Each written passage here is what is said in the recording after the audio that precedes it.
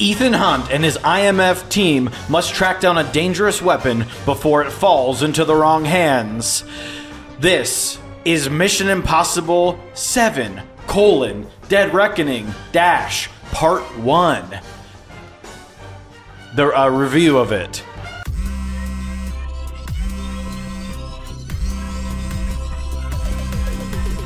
You've reached Hall in Mockery.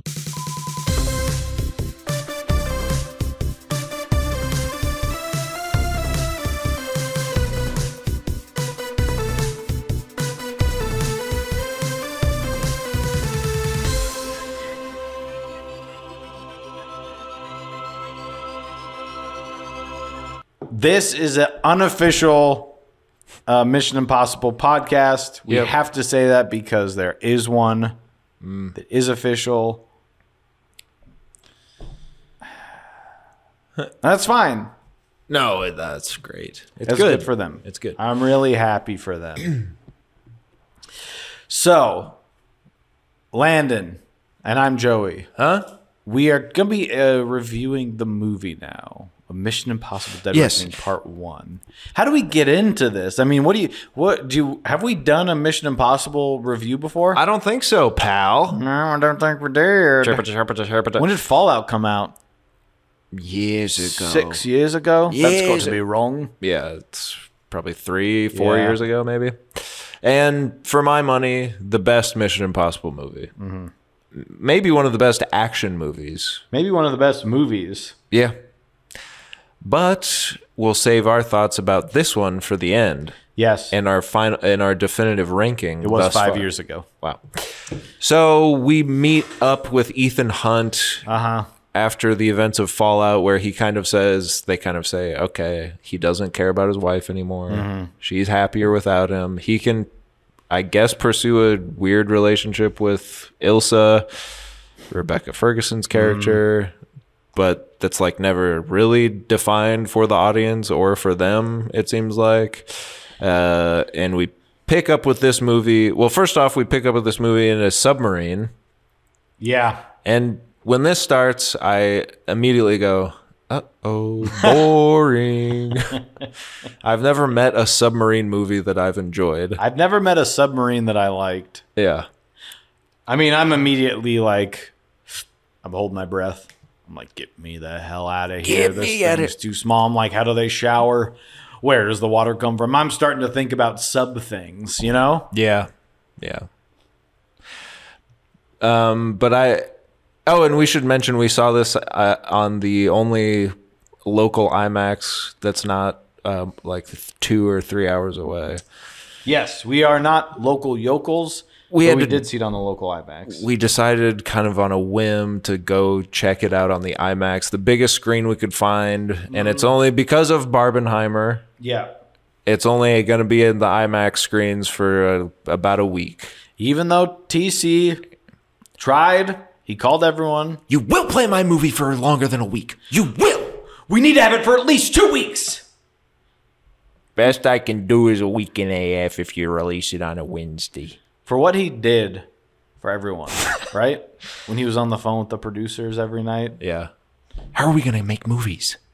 Yeah, and Gene Wilder's like, I don't know. Please stop calling this number. So we had to go because we said it's going to be out in a week. Yeah. Which is crazy because they have to put another movie where... And I thought, well, Oppenheimer, and I will see it on the IMAX, but it is going to be people's faces for 3 hours. Big faces. Giant faces. Turns out... So it's Mission Impossible. Huge faces. The closest close-ups I ever did see. The closest, they tilt the camera to fit their face even bigger on the screen. Because like if we tilt it, we can see... take up the diagonal. Yeah. We can see how watery their eyes are. We don't even have to give them a haircut, as DPs often say when they cut a little of the top of your head off.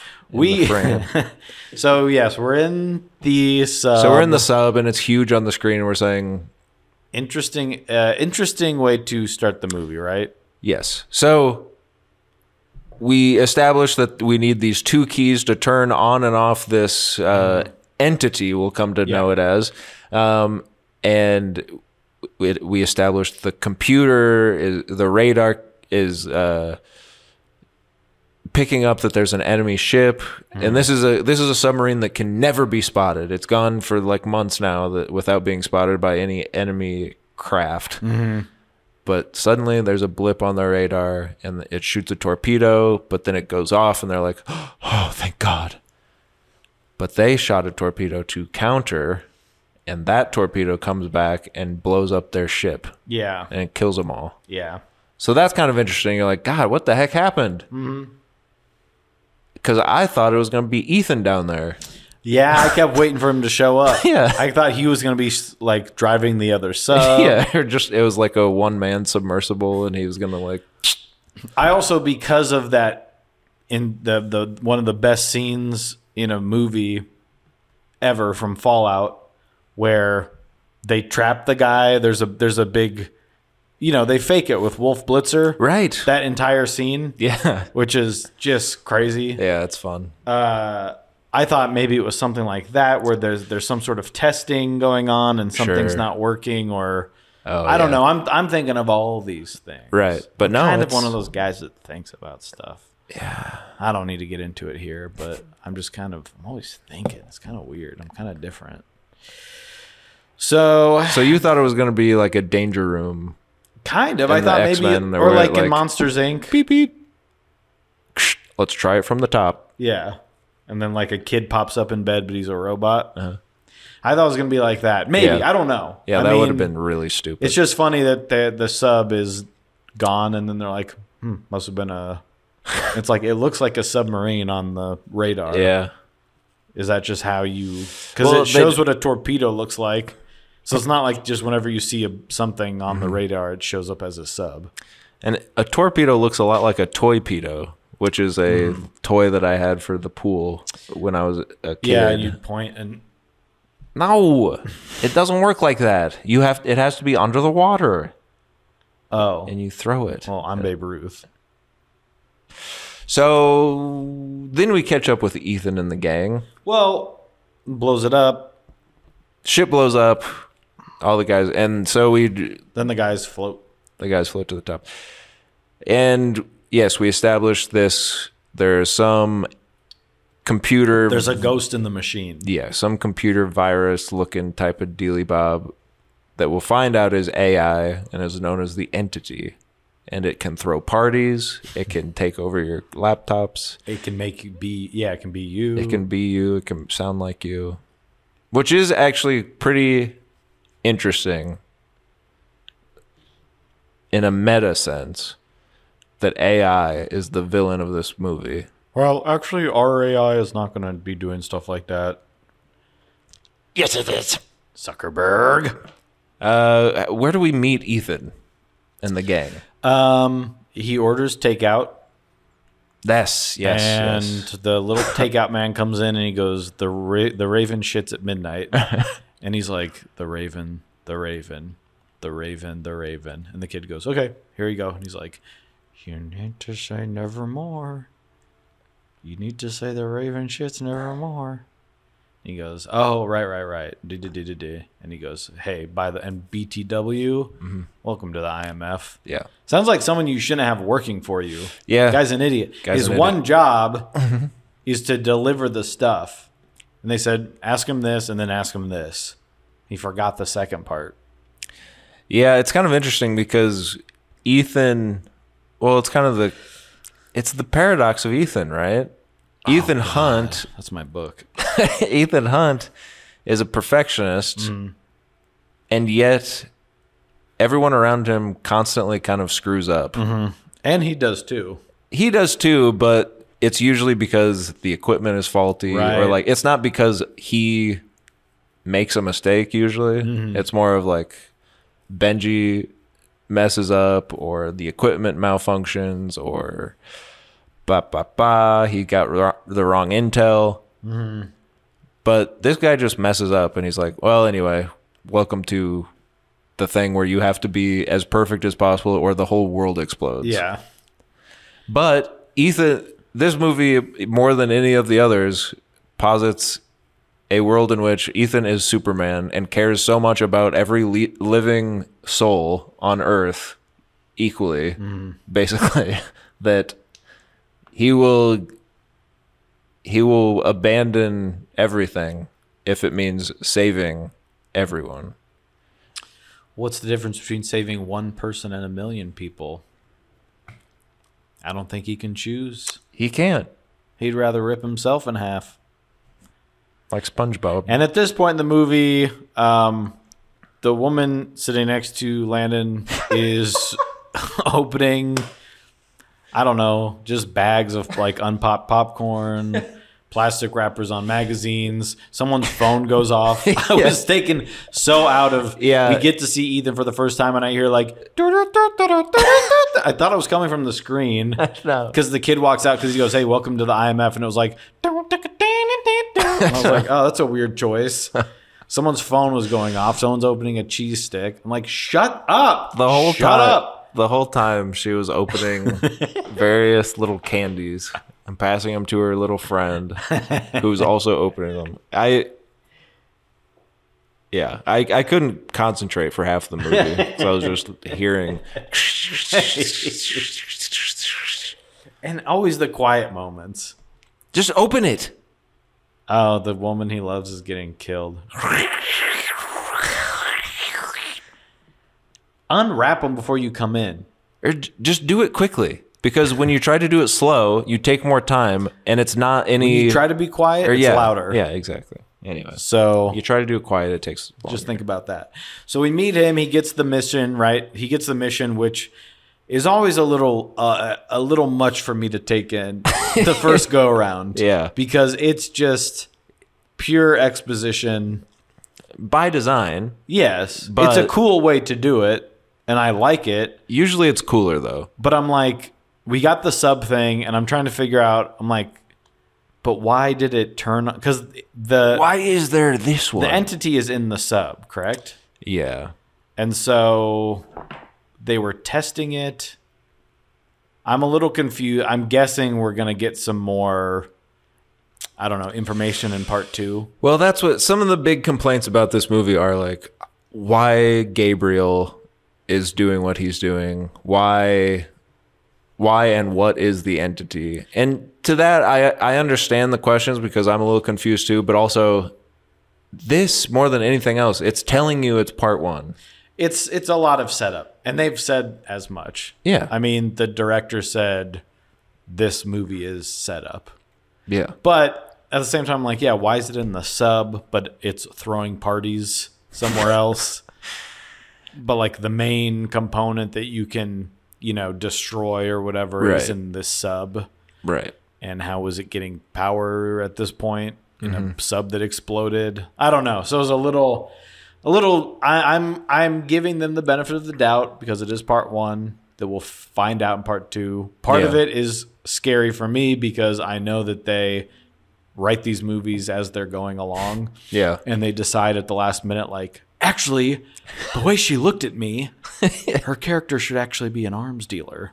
And he's like, but that changes the rest of the movie. And he's like, McHugh, let's go. And then they, like in the middle of filming. So I'm like, okay, well, I'll give you that. But it's, yes, they get on. So then we get the rest of the setup, which is about the entity, essentially, that it's AI, that it can, I don't know, it can do a lot of stuff.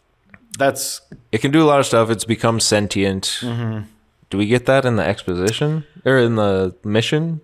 Gosh, we really should have done this the day that we saw the movie. Dang. Ah, well. We get it at some point. Yeah, okay. So, he accepts the mission as he does. Then we go to Kittredge and the little group of U.S. government people. Right? Yeah, you've got Carrie Elways, who's not a good actor and never has been, but we just keep getting excited when he's in stuff because he was in The Princess Bride, I guess. So he's there. Still don't know if he's British or not. It doesn't matter. He's bad at acting. That makes me think he's not British. Yeah, that's true. Usually they are good. He's got chapped lips. He's talking. And I like, again, this is another case of I'm sure he's a good guy. And for some reason, I get excited when I see him. Yeah. But then he opens his mouth and I remember he's bad. I like him too. I like him. It's like in Psych. Yeah. When he's bad. Yeah. And he's like, hello again. And it's like, you're kind of bad, but I still have fun. When he's in Psych, it at least fits because it seems like, well, we don't need to get into Psych, but for that character, it works because the whole time you're questioning if he is just playing a part. I agree with that, and at the same time, he's still bad. Carrie Elway is doing something. Yeah. But we get him in this. Kittredge is there. We're all like, They do, yeah, they hold off on revealing Kittredge for a while. yeah, because they have to bring in like the Crypt Keeper. And we say, okay, that's someone in a mask. Yeah. Look, I love these movies. Of course. I don't think I have a bad thing to say about any of them, as far as I can remember. It's just weird how much they stay on this guy, and like then he's behind someone as they're talking. Yeah. And it's like, are they gonna kill them? And I get why.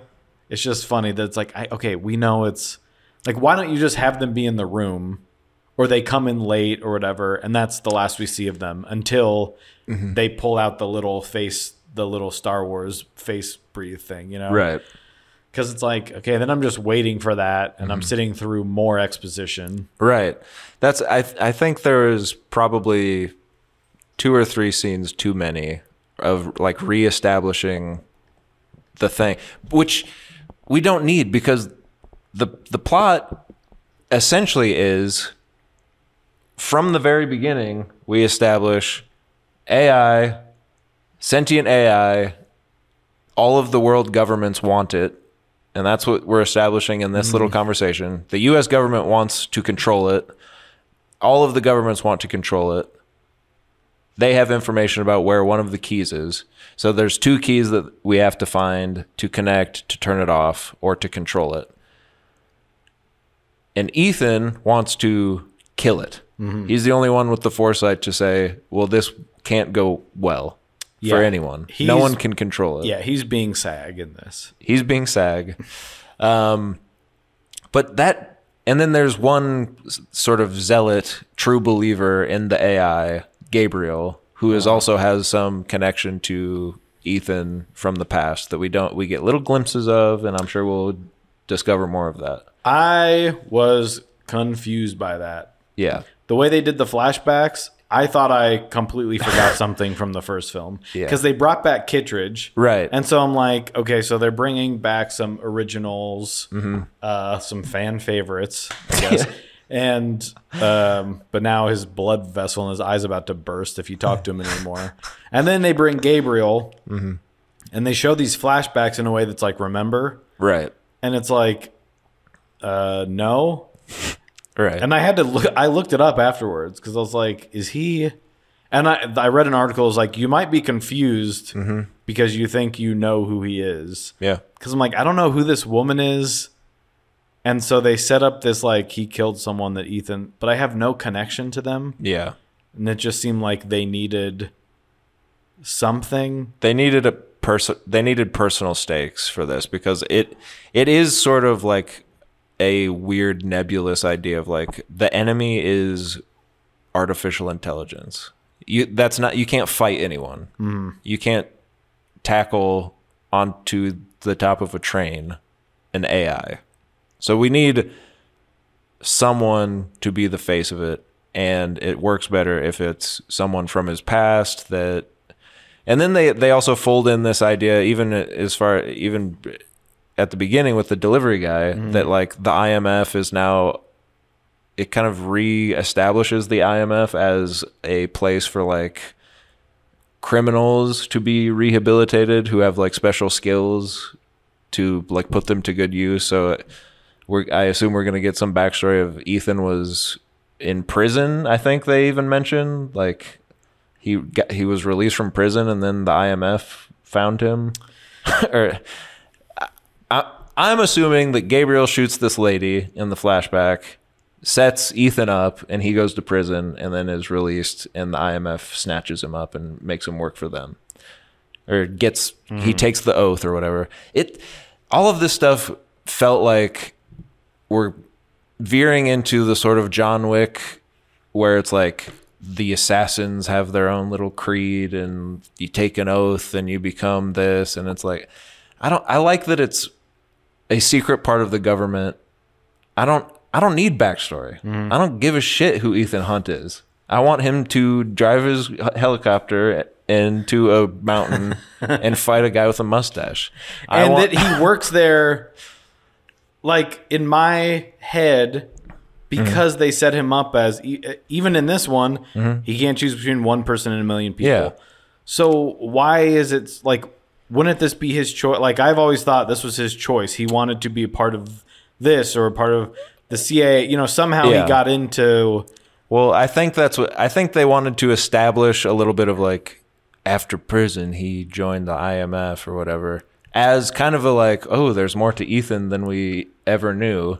But I'm sure in part 2 they'll be like, well, he was set up.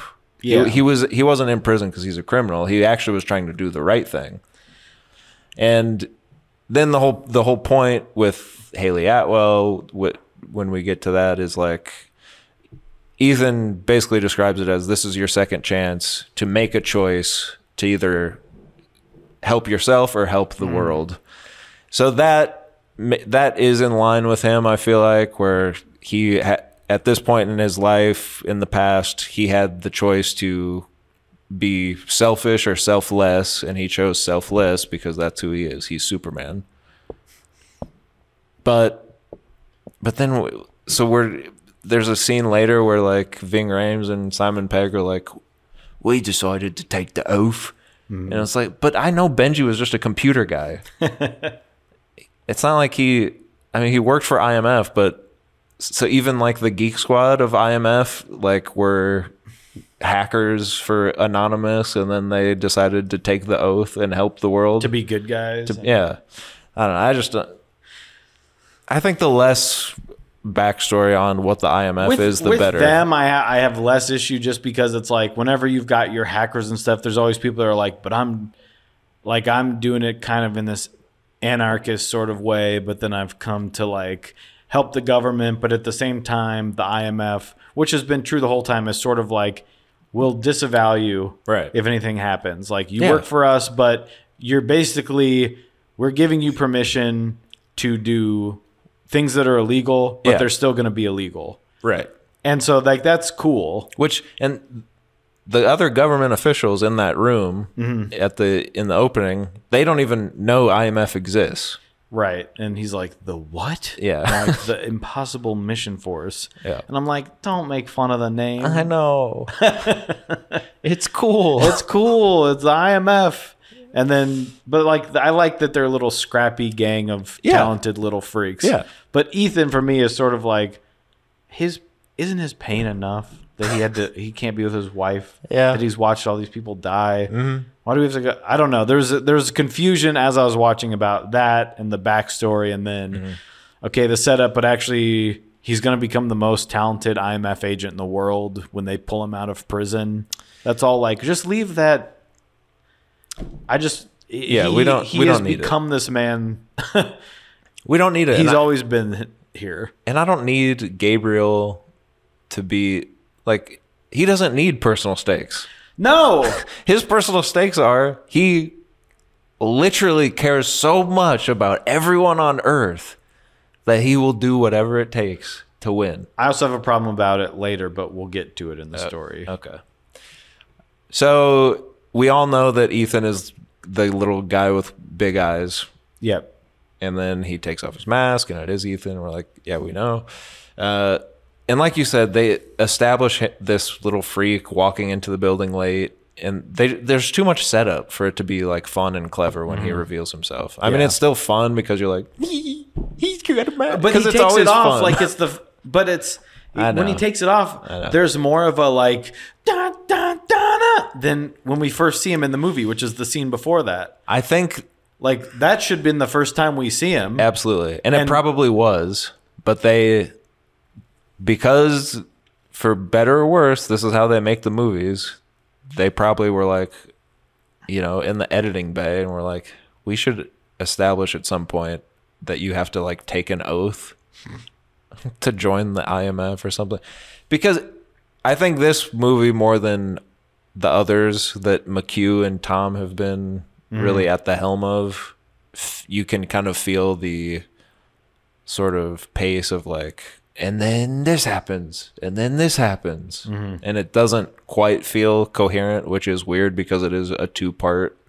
Like you would hope that this is the most planned out, but that's just not how they do it, baby. And I'll give them the benefit of the doubt all day long and twice on Sunday.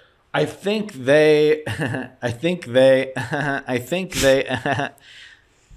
you can see it in the way that they're also editing the all of this exposition, which I agree with you. I think we understand enough about its AI and it can do these things, and it's going to become some sort of god to these people, and they want it to take over their life, whatever. But we get like in this first part, there's 3 scenes where we're getting set up. It's like, here's a bunch of stuff at the sub, here's a bunch of stuff with Ethan, here's a bunch of stuff in the room with the officials, and it's like, I know that they thought, and I think when they were putting the story together, it became this 2-parter because he's like, there's just so much to set up. But I'm like, I really don't think there is.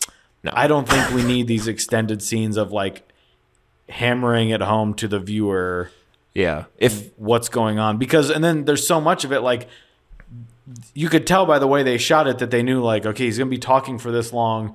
So I'm going to shoot it here and then we're going to shoot it down here canted. And then in the middle of him talking, it cuts to an angle on the other side, which is also a stylistic thing. They've talked in the past about, McHugh has said, and I can call him that because we're friends.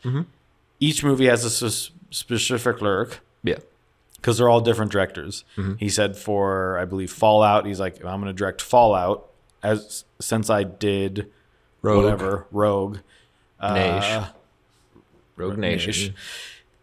I want it to look different. Right. I want to keep that going. So I think when they went into these, he probably had the same idea. Like, what's the look of these two going to be? And I think a lot of it is hearkening back to De Palma's first Mission Impossible because the canted angles, the sort of building tension through how you cut and shoot dialogue, because the first movie is a lot of talking and stuff, and there's a lot of callbacks to Kittredge, the close-up hand magic and stuff, which is kind of done cleverly in the first movie and establishes Ethan as this sort of jack of all trades. So there's a lot of that stuff. So I think you're right where he's like, I think I just my biggest issue with it is that I don't think this story is that intriguing to warrant all of the like setting up like this thing could take over the world. Like you're saying it, but it is so ethereal almost. Like it's just this theoretical thing that's happening, is that this computer can think for itself, and it just came out of nowhere, which is a lot of the movies because they're serialized. But it's like, okay, that's my thing with it. Like basically all of the movies they have to stop someone from exploding the Earth or something. Like there's a bomb they have to defuse. There's a torpedo they have to defuse. There's a rocket they have to stop. It's all the same. This is just like the newer version of that, which is cool. I like I said, the sort of meta commentary of like the last sort of action movie star destroying AI by doing real stunts and like being a Buster Keaton type where he's like putting his life on the line to perform his art. Him being the one to destroy AI for good. I like that. I love it, actually. I think that's really smart and cool and a fun way to kind of interact with what's going on in the real world. But too many scenes describing it. We get it. And at the end of the day, it still is just them stopping a bomb. Or, it's the same concept of we need 2 keys to turn off the thing that is the enemy. And it's always that. I just wish the start would have been a little different, where it's not like the sub thing there, because there are interesting aspects to this, which are the idea that truth is going to become obsolete. Right. Truth will be made in the image of what the entity wants you to believe.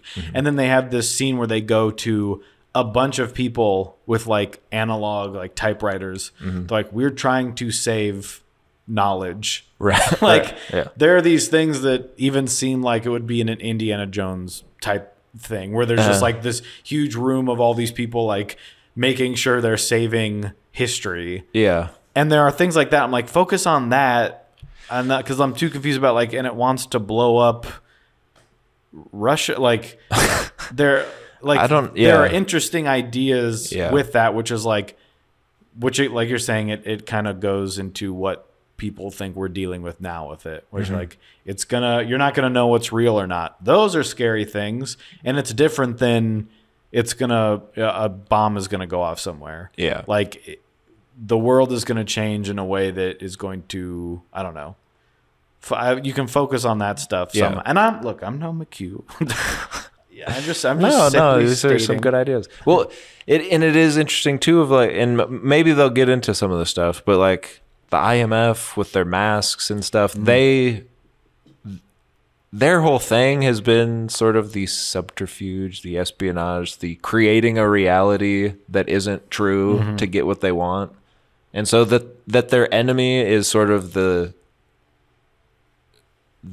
version of that they can't compete with is cool.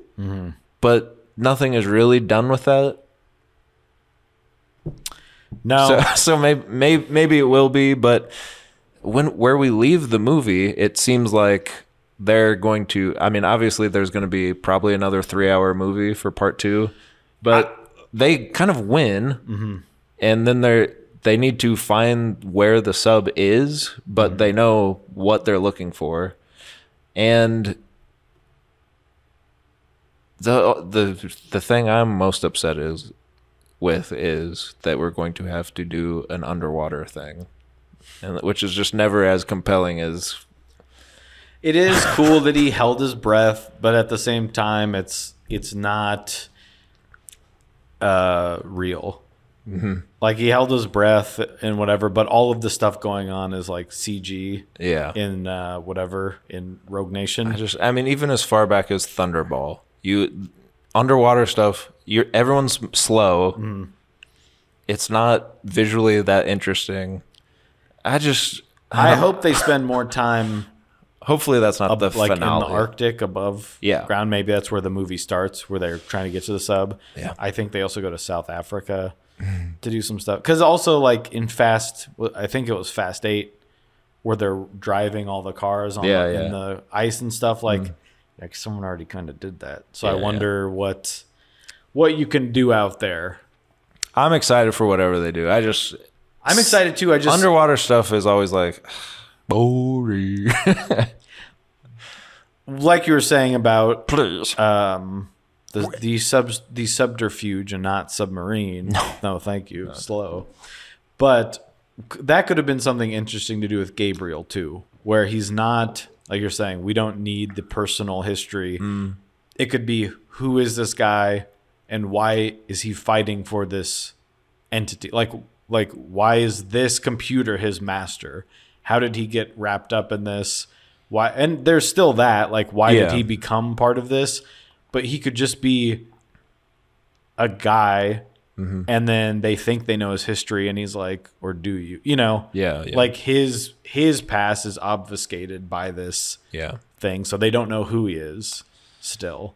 Yeah. Because, I'll just say it, later on when he kills Rebecca Ferguson's character, in the same way he killed another woman in Ethan's life, I'm like, it's too much. That should be the moment that's like, he's done it. Because now we already have, he killed another woman he loved. Right. And now there's another woman that has to die for this guy to be like, okay, now you've done it. Right. That should be enough. That should be enough. Like, why do we need this person that we don't know? Yeah. He killed someone else he cared about that none of the other characters know either. Right.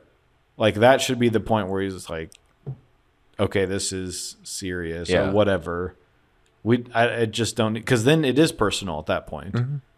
That's when Luther needs to be like, Ethan. Well, and it is. It is, but there's because he's like also tying in. He did it before, and Right. now there's this one. But yeah, like, that should be it. Yeah, that's what I mean. Like, you can still have all the same beats, but you're saving, I don't know, maybe 5 minutes of screen time, and it That's just doesn't matter. confusing me. Yeah. But I think the other reason that it does have to be someone from Ethan's past is the entity is trying to kill Ethan because it has already crunched the numbers and knows that Ethan is the only one that can kill it. Yeah. Which is just funny. It is funny. These like, one of you has to die, but we don't know which. Yeah. It's kind of like a Stephen King weird, like, the entity says one of you must die for this path to, like, it's taken all these. Yeah. Like it, which is interesting too, of like, there's a predetermined thing that. Why isn't it clear in the movie, though? I feel like Yeah. they're focusing on the wrong parts. Yeah. Like, they're focusing so much on that Kittredge is back, and I'm like, what's his deal? Like, he's mad about everything. Yeah. And I don't know whose side he's on. And, Yeah, because he seems like a bad guy, But then he's not. but then he's not. I don't know. He's kind of playing both sides because he has to. Yeah, but sort I'm of just thing, like, but I don't care. I don't care about that. Talk about how this machine knows every possible future and knows that Ethan Hunt is the only person that can destroy it. That's what I just love. Everyone knows that he's a god. And basically, doesn't someone say that where he's like, I think the Fed with the younger Fed, Yeah. the little partners, doesn't he say like he's an all-knowing fighting machine who can kill and escape any situation? Basically, he's a god. He can run faster, he can jump higher, he can live longer, he can give you a noogie before you even see it coming. He is not to be under he's gonna get you. Yeah. And he's like, okay. It's just funny that. Which is also why I think maybe that guy with the takeout food was like, I'm like, maybe he's famous to them. He probably knows. Like, he got to bring him the stuff, and He's so he kinda answers the nervous. first thing, and he's like, okay. But he didn't act that nervous. No. He just acted more aloof. No, I mean, when you are McHugh's kid and you want to be in the movie. Yeah.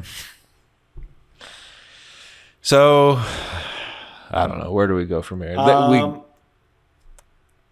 So the main point of the movie, he's got to get them keys. Yes. Right? Yeah. 2 keys that when you put them together, they blink. I don't know how. Someone mentioned like dragon egg or something. I was like, what? Didn't they?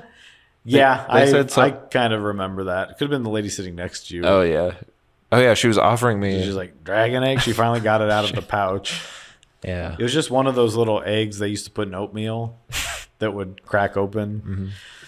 So Rebecca Ferguson's Ilsa Faust has one of the keys. Yes. She's in sandstorm land. he's got to go to... He's got to go find her before other people find her, according to Kittredge. Now, also according to Kittredge, later, he put the bounty on her head. This is where all these movies get a little stupid, where you're like, so what? What? She's got the key. You need to go get it from her. But he put the bounty on her head. I don't remember why he said he did it. I don't know. Because he goes, yes, that's right. I put the bounty on her head. Yeah. And it's like, okay, so someone could have killed her and taken the key. Right. And made it impossible for Ethan to find out where it was. Well, I think they would have given the key to him. Like, he hired... Oh, so they knew... So if Ethan failed, one of these guys still would have gotten the key back to Kittredge. But still, it's like... Was his hope then that just Ethan wouldn't kill her? He said, you're the only person she would trust to hand it over. Then just send him. Why why make because it now she's hiding from people that are she's out hiding. to get her. Ethan could get killed. She could get killed. And in fact, they pretend that she got killed for like 2 minutes, 7 minutes maybe, and then reveal that she in fact did not get killed, which we knew. yeah. All of the little twists were kind of predictable in a way that was disappointing. It was disappointing after I'd watched Fallout 2 days before, and I Yeah. said, "This is insane." Yeah. Even having seen it before, just like how many twists, but twists that aren't like this, where it's like, okay, come on. Yeah. They're just things that are like, that's awesome, and that's fun, and that makes sense. Well, and usually they're a little more clever. That's what I mean. It's Yeah. just like, and he's the one that gave them the intel that they think Ethan's a terrorist, but actually it's him. Yeah. And how did he get that? Because of her. But actually she's not on the CIA side. Right. And it's like, Yeah.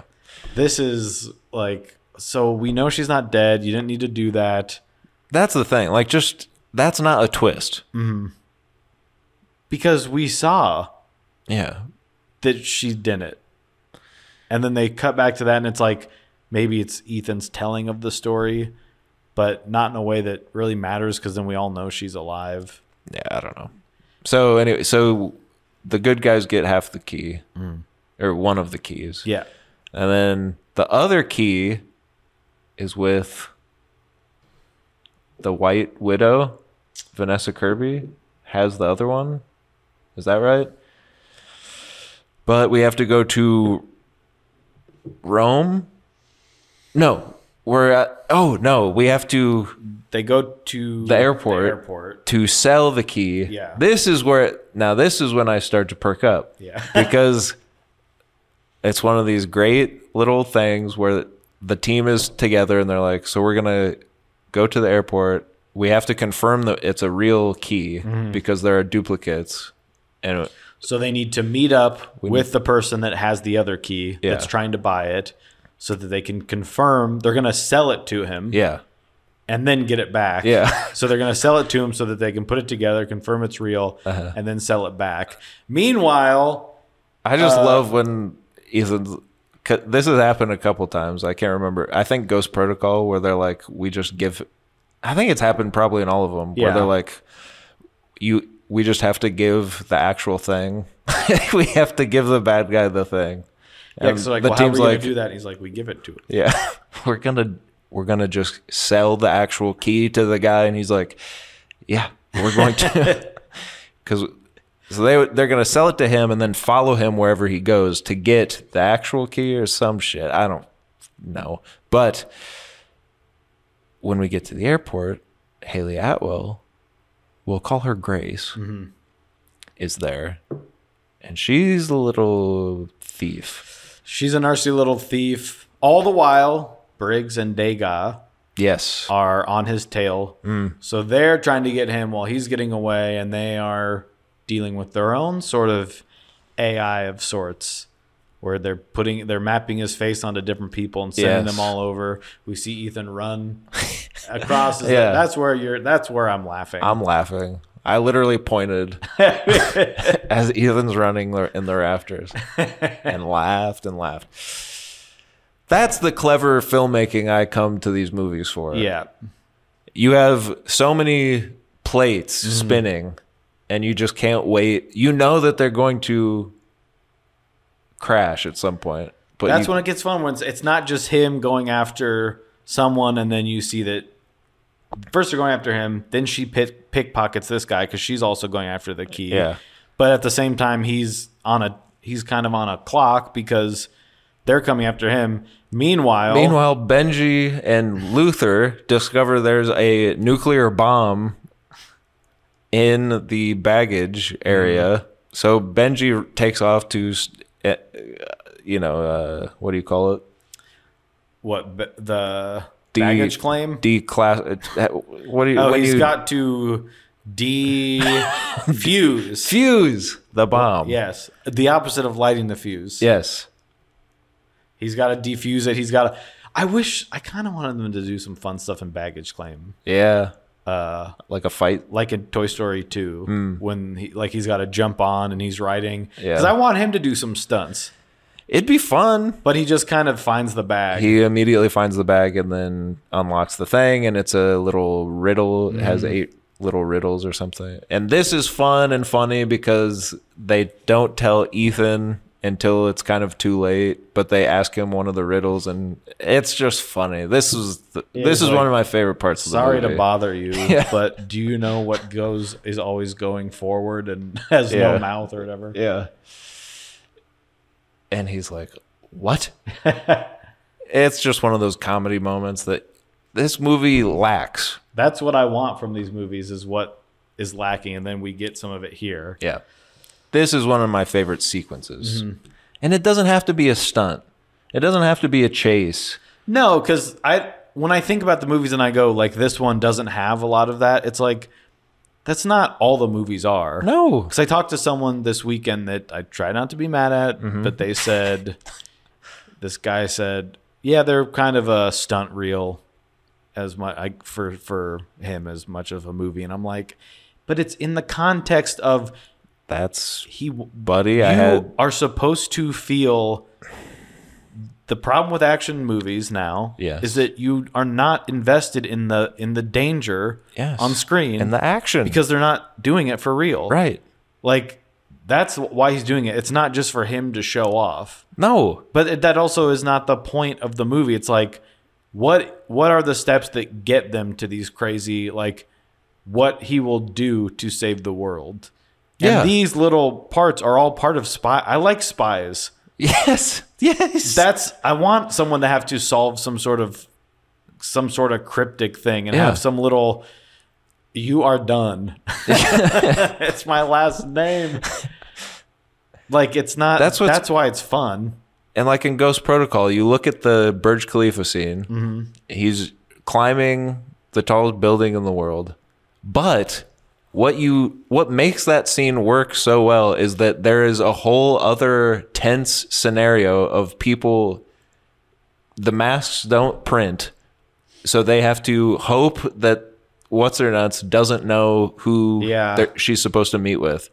So there's that whole thing where they're meeting with someone who could kill them at any second because they're not supposed to meet and they can't bring weapons or whatever. So there's this whole other aspect going on, mixed with a guy literally climbing up the side of a building with a faulty glove, and he can only go so fast to get to the right floor. It's just it's all of these things together that make it work. Where in this one, some of that stuff didn't feel as tense and like as fun as some of the other ones. Which 7 movies.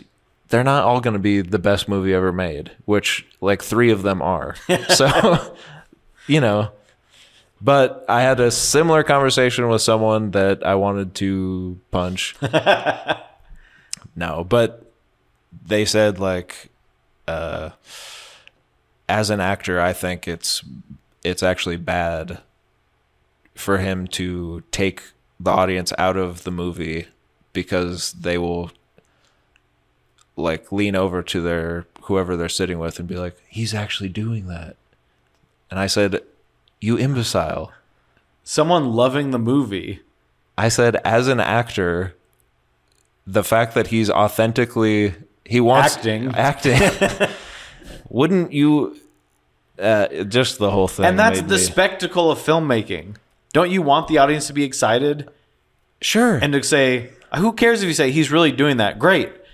Do you want me to rather just go right because it's all CGI? Right. Like, well, and the authenticity of having the actual actor do it, like you were saying, you can feel the stakes. Even if what I always say is, and what I said to this person, if my grandpa went to see this movie who doesn't know he doesn't know anything about the making of these movies. Yes. So if he went to see this movie, he would still feel the tactile sort of stakes involved when you see Tom Cruise's face literally flapping in the wind when he's falling down from a mountain after you just drove a motorcycle off the side of a cliff. And he will feel the stakes of people really feeling like they're punching each other and stuff, like the scene in Fallout when they're destroying the bathroom. You feel it more than you do when it's a CGI double, or it has to be an extreme wide shot because it's all stunt doubles.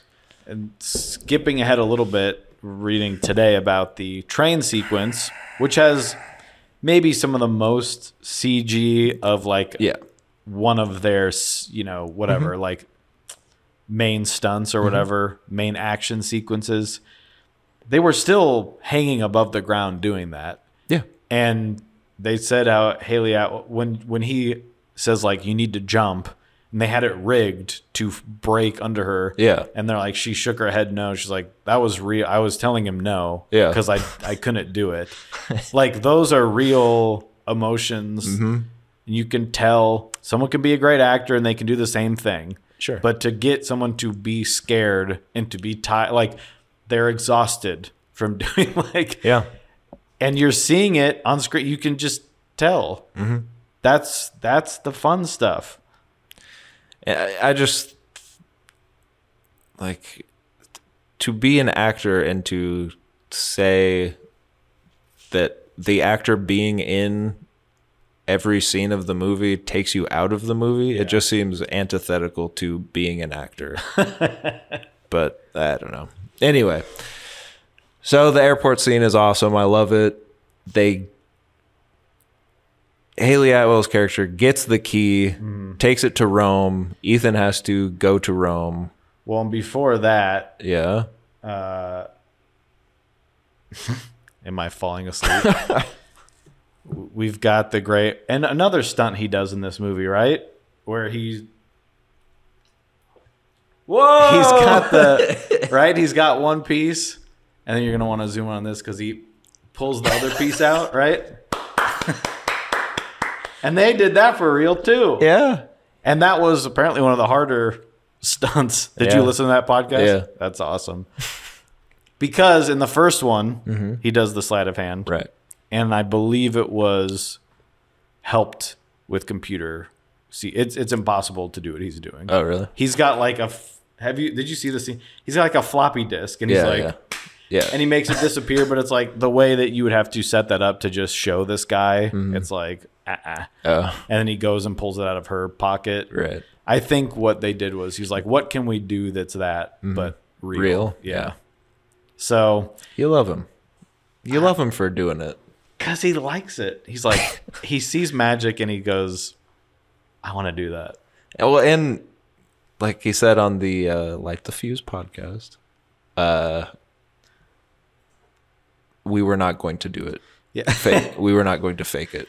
And we're not going to have a computer. They kept watching it. He's like, I can see the key. Yeah. I can see the key. Yeah, I can see the key. Right. Him. And he's getting madder and madder because he can't get it. I just love the commitment. Yeah. And why would, shut up. It's cool. They could actually fake that. I don't want to. I don't want the Now You See Me 2 where it's like, that's all fake. It's just crazy because it's people that, and Tom Cruise is a problematic person in real life. And there was a time when I was a little edgier, when I would have gone on my big rant about how he's actually more human than all of us, and we actually should look up to him for the way that he believes and what he believes. But I'm not going to do that anymore. But you have to respect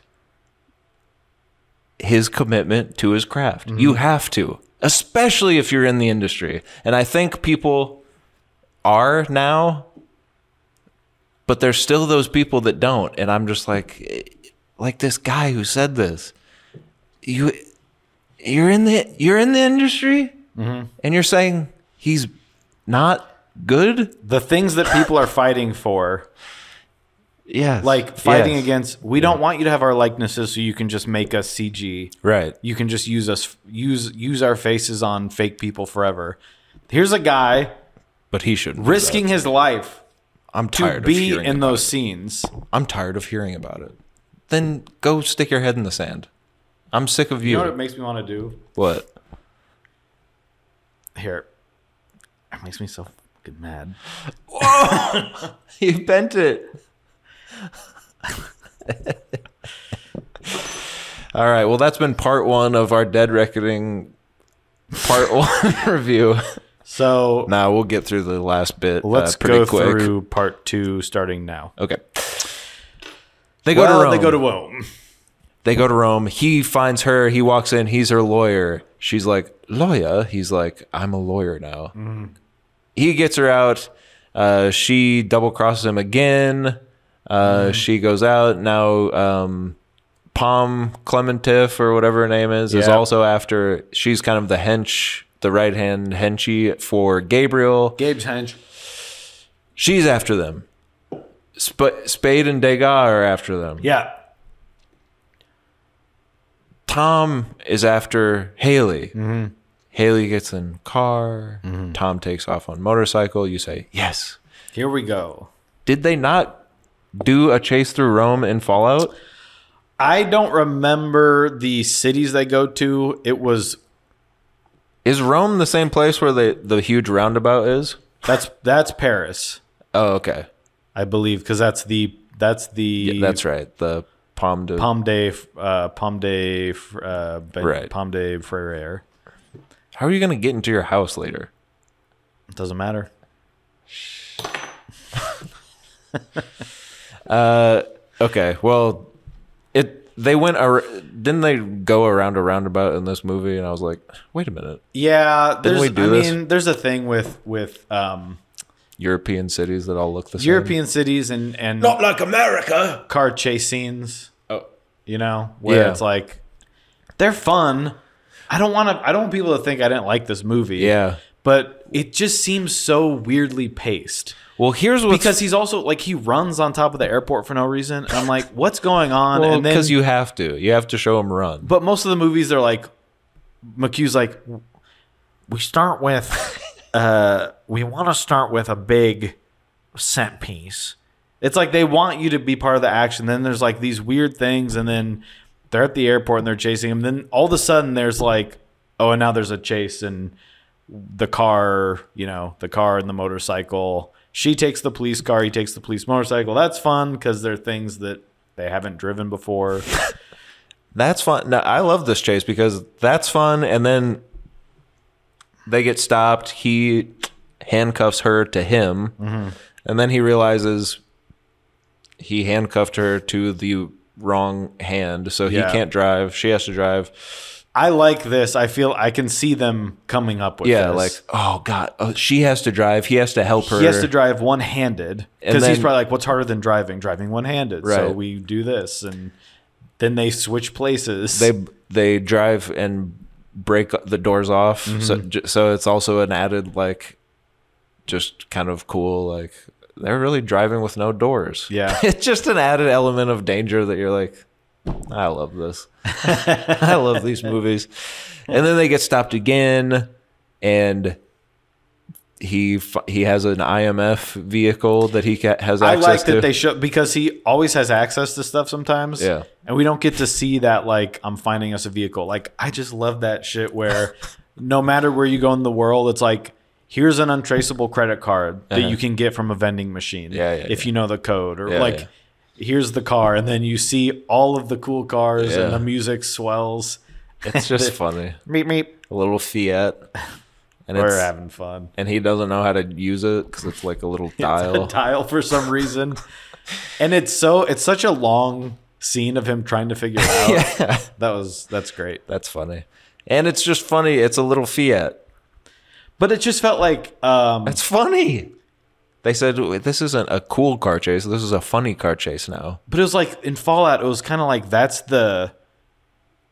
was the feeling of the whole movie. Yeah. Like even when it's serious, it's like he pulls his little thing out of his helmet and he can't breathe. Like serious things are still kind of like, oh, what's he gonna do? That it's like up to this point, there's been none of that. Then all of a sudden, it's a comedy, and I was like. The airport scene is kind of funny. It is, but it takes some time to get into it. He's got the little key thing, and who did the fake bomb? Is that the entity? The entity did it, but I don't know why.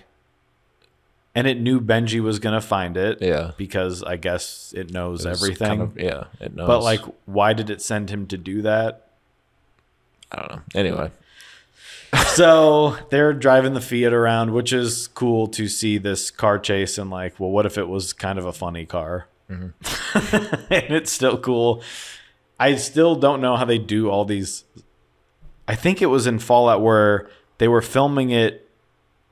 Like they were actually like driving the car downstairs in town. Yeah. I don't know how they let them do that. Yeah. In like historic places. They're like, what if we destroyed the steps? So they're doing that here. It's spinning down the stairs. And then Palm's kind of got she's got a big rig. A big rig that's unstoppable.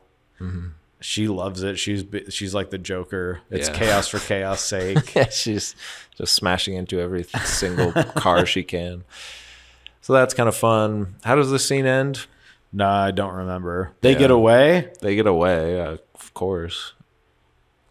Oh, I think she gets away from Tom again. And then Benji and Ving find him. Well, they go down. They had to split up. Yeah, because somehow when they crash, the handcuffs break. Right. Kind of weird. Oh, that's right. They go down into the train. And he's about to get hit by a train, but he pulls the steering wheel off. Oh, they don't break. That's right. She had done that while he wasn't noticing. Yeah. He's about to get hit by a train. I'm always like, she's on his side kind of, but like she leaves him to die. That's another complaint of the movie is there were one too many times where she double crosses him. Like in a way that's not just like, sorry. Like sometimes that happens in the movies where it's a stumbling block for someone. Like earlier when she got all those men to think he was groping her or whatever, and like... Yeah, exactly. Like it just kind of dampens the time that he can get to her. Yeah. Or like you lock someone in a restaurant, something. Yeah, but to like a restroom. Oh, I thought you said a restaurant. A restroom. Yeah. You lock someone in a restaurant, then the guy behind the counter is like, you want some spaghetti? So... But to leave him to get hit by a train. Well, she throws the paperclip in. But what if he didn't get it? Well, he didn't. he didn't get the paperclip. He, by sheer force of will, ripped the steering wheel. What if he didn't do that? I think... I know that it's a movie. Well, I think she and the movie both know that he's going to. But still, you would kind of be like, that's kind of fucked. My God. Joey Strong, like Tom. That's how you get the steering wheel off. Like that. Yeah. Just sheer force of steel. He pulls it off. The train goes by. Then he has to walk out into the street with the steering wheel. That's funny. Then Benji gets him. Then they go and I think reestablish what they're after again. Some more exposition. Rebecca Ferguson is there. Don't read that. You'll be mad. And then... we're doing this instead. And then... who cares what happens next? No. God, what happens next? Now I'm flustered. Yeah. They go to a party? Do they go to the party? Yeah, because Rebecca's still around. They go to the party. The White Widow, Vanessa Kirby, has the other key. They go to the party. Gabriel's there. He reveals that the party has been hosted by the entity itself. And then the camera zooms in on the entity because everything has the UI of the entity. Yeah. It's like, we know it's the entity because it's little bubbles. Yeah, little digital bubbles. That's the little eye. It's the eye. And even the lighting kind of throughout the movie is slowly like there was some point in the... I didn't get this. Oh. Can you explain this scene to me? What? Why is the entity throwing a party? I don't know. The entity knows all, sees all. But why does it care? And then do the people do the people at the party know that it's AI? Like, do they know it's the entity throwing the party? No, I don't think so. I think so. Is it just because it looks cool? Yeah. And I think it just wants I think the movie's just wanting you to know that the entity is even more powerful than you could imagine. It can throw a party in Rome. It's these set pieces that I don't know. I got to see it again. Yeah. But it's stuff like that where I'm just like, I don't get why it's throwing a party, and then it's also like, but it's bad. Like when you find out that it's the entity throwing the party, it's like the way they show everything is like, oh no, like it's a frat guy. Yeah, it's still just a party. And then, but they need to get the key. But it's like, so they're throwing a party so they would all get together. Here's what I like. I always like in these when Haley Atwell has the key. Mm-hmm. She puts it in the guy's pocket, and one of the bad guy's pocket. I think she puts it in Adam Driver's pocket, right? Yeah. And it's just fun to know for at least a while they have the thing that they are wanting. Mm-hmm. That's just fun. And it happens. I'm pretty sure that's in the first movie with the little floppy disk that you're talking about. Well, yeah. So he makes it disappear. He does this, and he's got it right. And then he makes it. He rubs his hand, and then he's like, "See, it's not there." And he makes it disappear, and then he pulls it out, and then the guy's like, "That's not the floppy disk." Yeah. And he's like, "But remember downstairs?" And he kind of thinks about it, and then the guy gets mad, so he throws his copy away. Yeah. Because he realizes Tom has the right one. Mm-hmm. And then Tom goes to the wastebasket and pulls it out because the guy had the right one. Yeah. He just pretended he stole it from him. Yeah. See, that's fun. Cool. So they kind of always do this, but it's always fun to me. Do more of that. This whole movie is that. No, do more of it. Jesus. Okay, so so Gabriel reveals that either Rebecca or Haley have to die. Mm. One or the other. You can peek, or I'll peek for you. I don't know if he says that, but the entity deems that one of them has to die. Yes. And it's kind of like in religion when you're like, so there's like people who think that like the predestination route is like everything's already written in the big book upstairs or whatever. And they're like, so we don't have free will. So what's the point?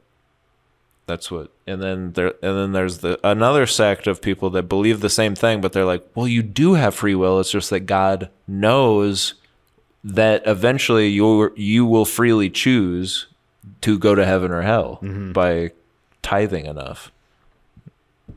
Yeah. By accepting or not accepting. And I think that that's what this movie is saying about AI is like it knows eventually which routes need to happen for it to eventually get to the entity defeating Ethan Hunt. Yeah. But it's hard to wrap your head around while it's happening because it doesn't, like, just that concept alone is hard to grasp. Well, it's kind of like when I went to church one time and we had the pastor talk that no one really, when he talked, you were kind of like, yeah, oh man, yeah, he's doing that today. The other guy must be on vacation. Yeah. And he started with saying, it doesn't matter what you do. It's already written that most people are going to go to hell. Right. He said, you could do everything, but it's already, you will probably go to hell. Yeah. That's what he told us. Mm-hmm. And then it was kind of a quiet church and everyone just kind of left and we said, that was a bummer. It's sort of that where it's like, that's kind of hard to wrap your head around. Right. Is it free will? That it's that thing. Like, what do you like? Right. Why? So that's what we're dealing with AI. It wants to become our God. Yes. But I think what I'm speaking of mostly is just that, like, it seems in this moment, you're like, well, one of them has to die. Mm-hmm. What do you mean? Like, the entity is somehow enforcing this sort of action on the world? But no. To Gabriel, he's saying one of you has to die for the entity's plan to work. Yeah, so it's not the entity saying it, like, make it so that, like, one of you must be sacrificed. Right. It's saying in my algorithm, Yes. it shows me. And I don't know, I don't really remember why we don't know which one it is. Because the entity's like, "Arr." Well, I think maybe we... But, like, in any reality where both of these women live, the entity will die. The entity gets defeated. Well, But because as Luther points out later, with eyes so watery, you wouldn't know what to do. Before he... Well, okay. So as he points out, Ethan, the entity knows that because it killed Rebecca, you will want to kill Gabriel. You can't kill Gabriel because that's what it wants you to do. So because one of them died, it gives Ethan the impetus to get revenge. So if they both lived, he wouldn't want revenge and he wouldn't kill Gabriel. But because Gabriel killed one of them, Ethan does want revenge and will kill Gabriel. At least that's what the entity believes. Which is why at the end when he's, I'm not gonna kill you, but I want to. And you're like, maybe Tom Cruise isn't good at acting. No, I'm kidding. He's the best. But he doesn't kill. And that's against the entity's plan, I believe. I think so. That thwarts his plan. I don't know how, because you would think in one of the entity's many futures, it would see a path in which, he kills. Let's say he doesn't kill Gabriel. Like that could be in a future. Yeah. And then he's still, even though he's killed one of those two women. Yeah. So I don't know. Maybe it's just percentage wise. I don't. There's just a lot to think about. Of like. Yeah, because also though, Gabriel knows exactly what time a little truck is going to be parked for him to jump off of the train. So you would think, if Luther is correct, you would think that Gabriel knows he has to sacrifice himself at the blade of Ethan. And he would be fine with that because he wants the entity to... Because wouldn't the entity win. tell him, like, if that happens, you'll die at this point? Yeah. But why would he want to die for the entity? I don't know. Like, I want this thing to take over the world, but I'm not going to be here to see it. So why do you care? And why does he want... Maybe that... Is it giving him money? We need to wait for part 2 because I think some of these questions will be answered. That's why this is hard. Yeah, it is hard. So maybe let's stop trying to figure out the because entity. because the train speeds up, right? Yeah, and that's like he knows that because he knows when to jump off. Right. Ethan doesn't know that because he misses the train. Yeah. So he kills Rebecca. Yes. And the entity has taken over Ethan's technology and is assumed the voice of Simon Pegg's character. Turn right, turn left, mate. So the entity sends Ethan the wrong way so that he can't stop Gabriel from killing one of these women. So Gabriel kills Ilsa Faust, which seems... I don't know. It just seems kind of weird. I don't know. It seems weird because I know someone's got to die, but it's like, why? I didn't want it to be her. I didn't want it to be her, but I know it's not going to be Haley Atwell because they just brought her into the story. Right. It's weird that they told us it's going to happen. It's weird that they pretend she's... I never understand movies that pretend someone's dead early in the movie and say, oh, they died. Yeah. And then they go, just kidding, they didn't. Yeah. And then they die later. It's like, well, when you told us they died before, we kind of like, they're not. Right. And you kind of took that moment away. Even though we knew it was fake, it's like, okay, but then she does later. And then there's the whole thing of like, this female character has to die for the male character to have some sort of purpose. Even though she's her own perfectly capable spy that has thus far survived. Yeah. It's like, well, she's no Tom Cruise. So she's got to go. She's not important for him to have some sort of purpose. Yeah. And she dies in the same way this other person we don't know died. Because she has these little daggers that she can't seem to swipe him with. Yeah, and then he stabs her, and then when we see the flashback earlier, I believe they had been they got shot, I think. But it's still like he's above her and like shoots her, and in this he's like on top of her and stabs her. Yeah. And then it's all a little forced. It's like, okay, so that had to happen for, of course, in the story for the entity to win. But in the larger scale of things and writing this story, why? Because I don't think it adds. I understand, like, yes, it makes it personal for Ethan to have to not try and kill this guy. Right. But I feel like it's in his character to not do that and not and to still have the same I don't know, vitriol towards evil as usual. Yeah. Whether or not one of his friends dies, it's the fact, like he tells them, the mission cannot be more important than any of you. He already believes that. Yeah. So then it's not going to make him work harder. Right. He's already working smarter. Well, we have 6 other movies that prove that he will do anything it takes to stop evil. And I get it. And it's like, but why her? You know, like, you know who is tired? Luther. Well, so Rebecca dies, and then they all kind of reconvene. But then it's kind of like, he's kind of sad. He's sad, but it's also the nature of being in this business. People are going to die. And I know he says, I don't accept that, but unfortunately you have to when it happens. So Benji's crying in a little separate room. We're like, did you guys even talk? Why are you so sad? Well, he saw them take a boat earlier. He saw them. He's like, I thought he was going to have a new girlfriend. And Luther explains to Ethan, you can't kill him. And he's like, but I want to. He's like, Ethan.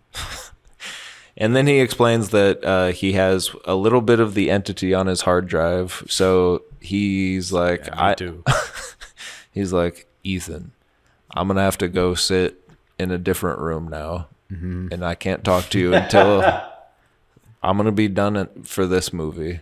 Because I have this USB-C hard drive. I have to go into a completely secure room, separate from everyone else, and sit at a computer for the next movie. So I'll be doing that. And Tom's like, Luther, I vow to you that you will never have to walk in another movie. I love Ving Rhames. He's great. Yeah. His hat is always slightly askew. It's not covering his ears. He's just wearing a little beanie that's barely on his head. Yeah, he packs it for looks. He's great. Ethan. Even though we just found out computers are not safe anymore. Well, he has to. That's why he's going to a completely secure room. They always gave a little like, and actually this is off the grid internet because it's a little Chinese satellite. We got to hack a Cold War satellite. That's kind of fun though. Yeah. And Luther tells Haley Atwell that we've all made the choice to join IMF, and this is kind of her moment where she realizes she needs to pick a side, kind of. She can't be playing one way or the other. And they hatch this plan to go on the train and get the other key from the White Widow. Haley's going to wear a mask as the White Widow. Tom will be Adam Driver. The mask machine fails again so that he can't be Adam Driver. So he's going to have to find a different way to get onto the train.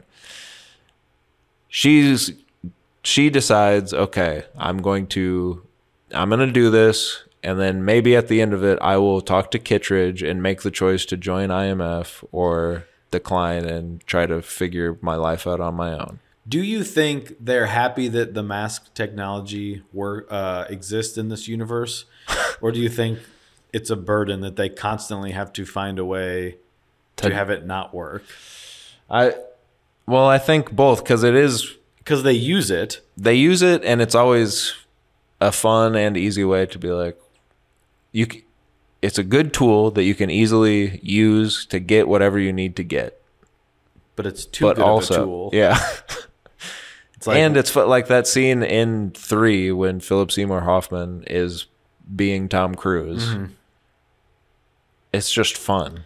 You're like, God, how much fun is that? And in this, when Vanessa Kirby has to be Haley Atwell trying to be Vanessa Kirby, you're like, that's just got to be fun as an actor. Yeah. And it's fun to watch. Because you get to see that actor act like someone else, not act like, oh, how would she act as this person? Yeah.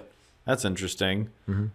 But at the same time, it's like in Fallout, they did a good job because he breaks it by hitting someone. Yeah. But in this one, it's sort of like, oh, it broke again. Yeah. It's like, why does this shit keep breaking? Yeah. None of your other stuff just breaks like this. And in Ghost Protocol, it didn't work because they were using all like old stuff. Get a new one. Yeah. So she says, okay, we'll do it, but the mask machine breaks, so you got to go alone. This is interesting. Oh. They get to the train. Mm-hmm. They get on the train. The White Widow is with her little Adam Driver, and she says, don't bother me before the meeting. Right.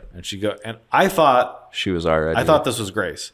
Because they do a very cool thing when she goes into the room, mm-hmm. and she kind of has a anxiety attack. Yeah. She's nervous. And so you're like, okay, Grace is nervous. Mm-hmm.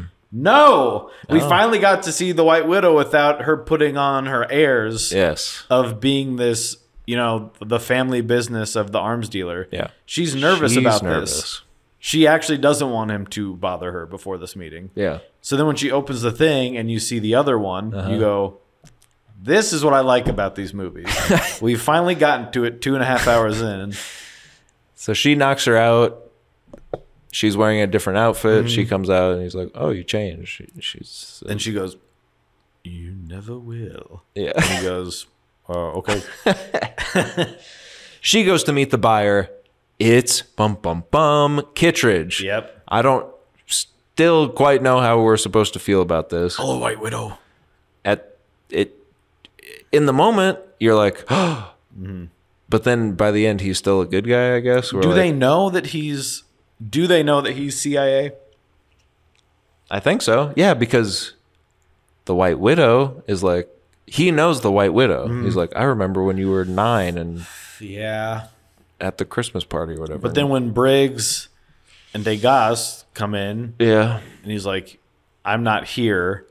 That sort of, I thought that was going to sort of shift them because they've been talking about Ethan and they're like, hey, maybe we're freaking wrong about this guy. Right. Haas. And then when they see him there, they're like, oh. Ethan's right. And they're going to try to help him. Yeah. Because they kind of do. They kind of do, but then they try to shoot him when he flies away. Well. Because he's like, Ethan, don't do it. He's about to, but then he doesn't. Yeah. So they're torn. It's torn. Cool. But they see him, because he's in there and he's like, I'm not here. And, if you have two nuts about yourself, you aren't here either, or whatever. Wink, wink. Right. You didn't see me. So that's happening. Meanwhile, broken the train beyond repair. Yes. So the choo-choo's going faster and faster. Runaway train. Which makes Ethan not be able to get onto the train where he's supposed to because it has timed out perfect. Here's the thing. Why didn't he just wait? He knows where the train's going. Mm-hmm. It's point A to point B.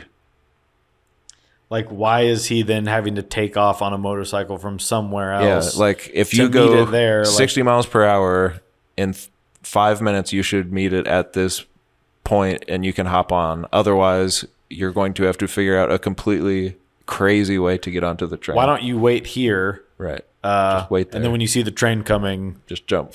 Get onto it. But then we wouldn't have the fun stunt. We want to have the fun stunt of, and I am very unsure about the geography of getting there, where he misses the train. Yeah.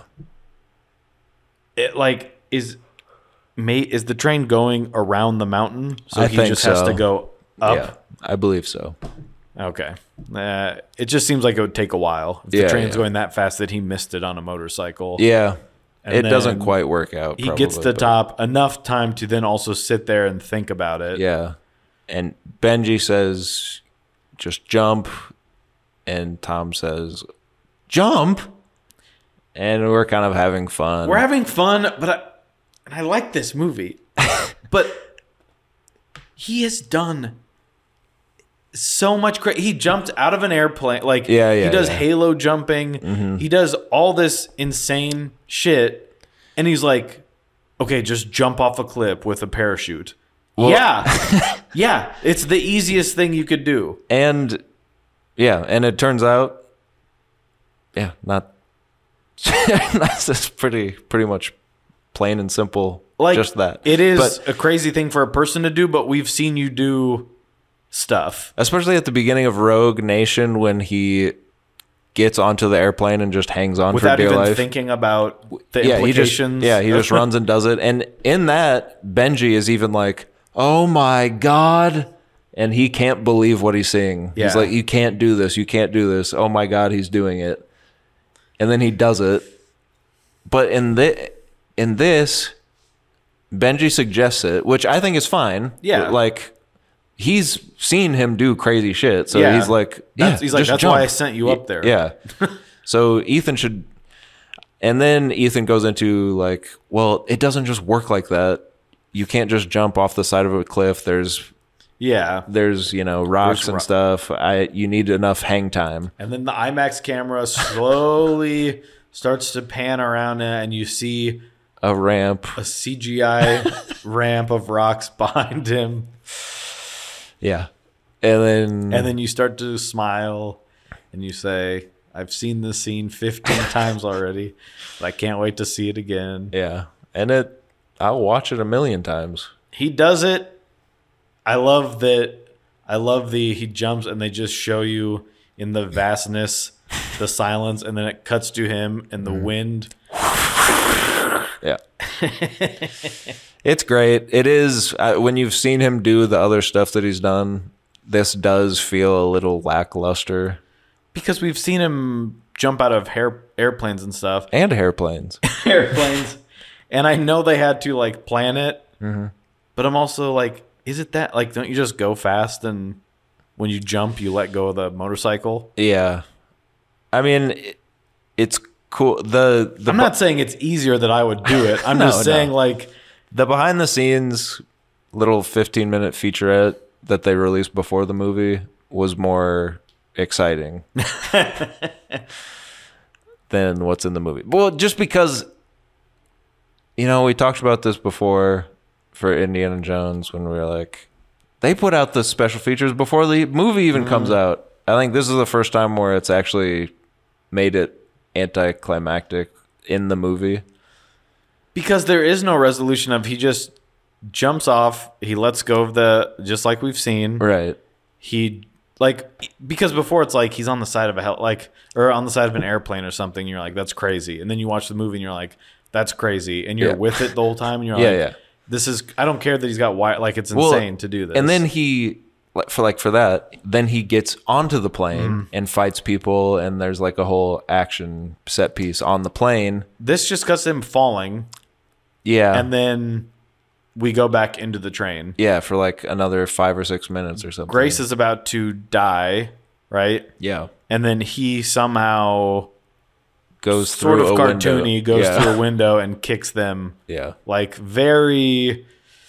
And yes, the movies are all like very much coincidence and like, what if this hadn't have happened? I get that. It just seems like, okay, and then he kicks the person. Mm-hmm. But we don't see a guy falling out of the sky and then like opening his parachute and like gliding towards a train that's moving. Right. I would have liked to see a little more of that. We just see him jump off a cliff and then yeah.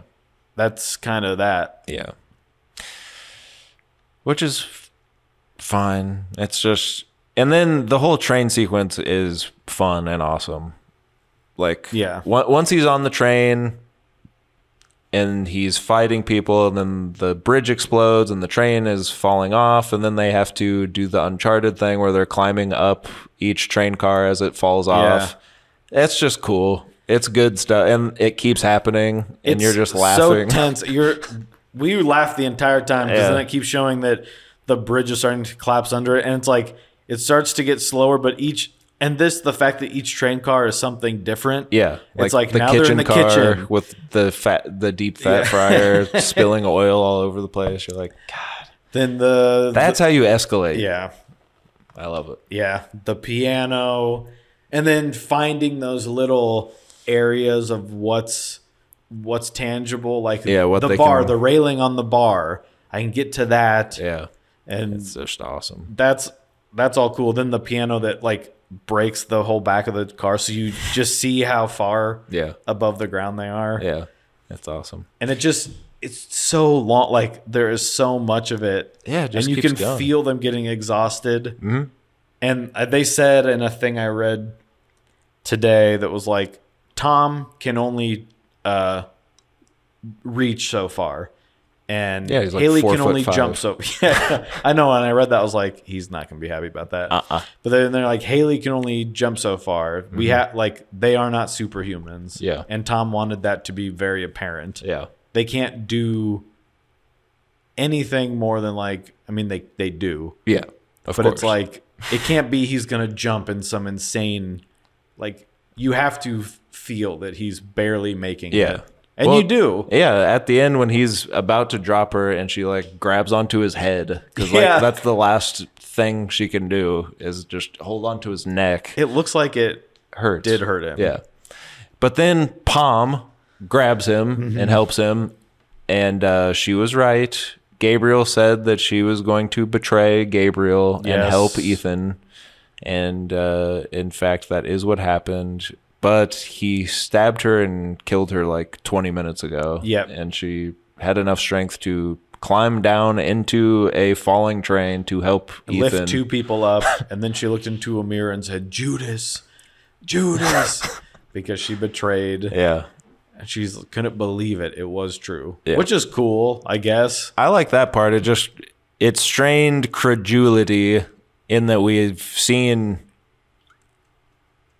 everything that you just said of like these feats of real human strength with adrenaline, and they are super spies and like they are strong people. They're fit as hell, yeah. But it is like realistic in that they can't hold on forever and all this stuff. And then you have she's also strong and very capable, but she's a small woman who has been stabbed and probably lost a lot of blood. Yeah. And she would have to have climbed down into the car or have already been behind that bar. It's one of those Fast and Furious things where it's like somehow they know what's happening. Yeah.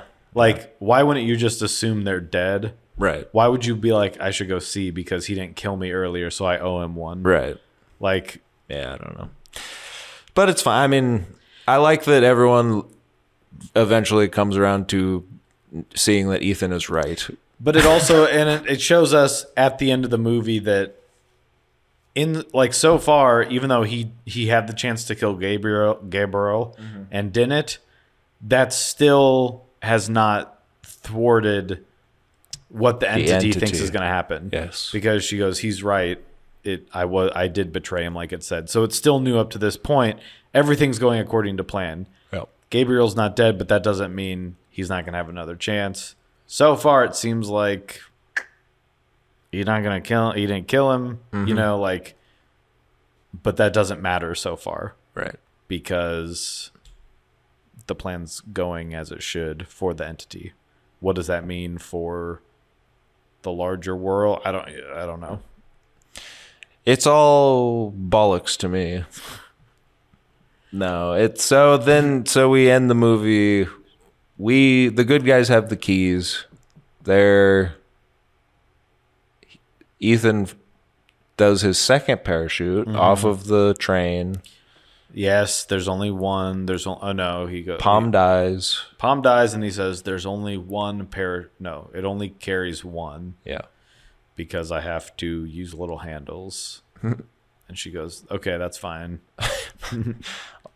So yeah, he leaves her with Kittredge, who I at this point thought is a bad guy, but yeah, apparently not. Yeah, because then she goes, "He told me I can trust you." Yeah, and he's like, "Oh, really?" And I'm like, I still don't know. What's your fucking deal? So maybe we'll find out that he can't. But for now, she takes the oath of the IMF. She chooses to accept the mission, and I know this is not the fault of the movie. This is just them doing their little behind the scenes things before the movie comes out. This was another stunt that was set up as like, there's going to be this high octane, like, and I've seen the videos of the guys with their GoPros on their head where they're skimming past mountains and rocks, 2 inches from their body and stuff. And they're like, Tom is, riding this like parachute down, and he's got to control it. And he's like, you see him flipping around and stuff. Mm-hmm.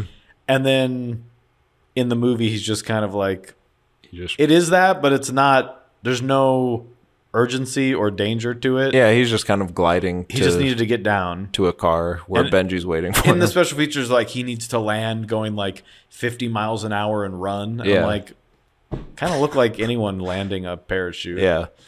Well, see, what I thought was going to happen, because I've seen that little featurette, when he bashes through the window of the train, and I was initially disappointed because I was like, so wait, that was it?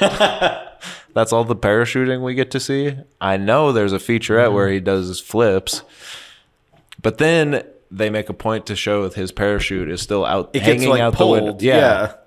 And I was like, he's gonna, I thought he was gonna get pulled back out and have to do that to catch up with the train or whatever, or like catch right at the very. Like he helped and then gets sucked back out. Yes, I thought the same exact thing. And then he'd have to the very end of the train and then fight his way through the train up to the front of the train to save her again.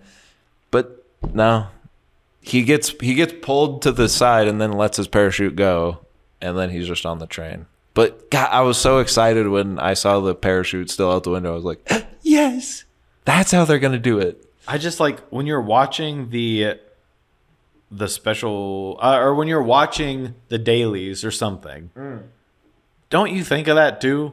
Aren't they like, we should have done like... It seemed like maybe that was, and they cut it. I don't know if this is what they're talking about, but did you see Edgar Wright's post on Instagram about the movie? He said, he posted about the movie, Edgar Wright, director. He said, had the distinct privilege of seeing this come together and cannot recommend enough the pure pleasure blah, blah, blah, seeing this. If you're wondering why I'm thanked at the end of the movie, along with my brother Oscar and Joe Cornish, it's because we watched early cuts and gave some hopefully constructive notes, like less Simon Pegg here or more Simon Pegg here. A little joke. Funny. But McHugh commented on it. He said, Edgar is being humble here. At the last Friends and Family screening, he gave an infuriating, obvious note that changed the game in ways great and small. I'll talk about it in detail in part 2 of the Empire Spoiler Podcast. Oh, my God. If that makes sense. Thank you kindly, Edgar. And so, because he said, I'll talk about it on part 2 of the Empire Spoiler Podcast for part 1, if that makes sense. And I said, no. But I'm like, I wonder what that note was. Yeah. And I wonder what notes they were getting up to that point where something else was screwed up.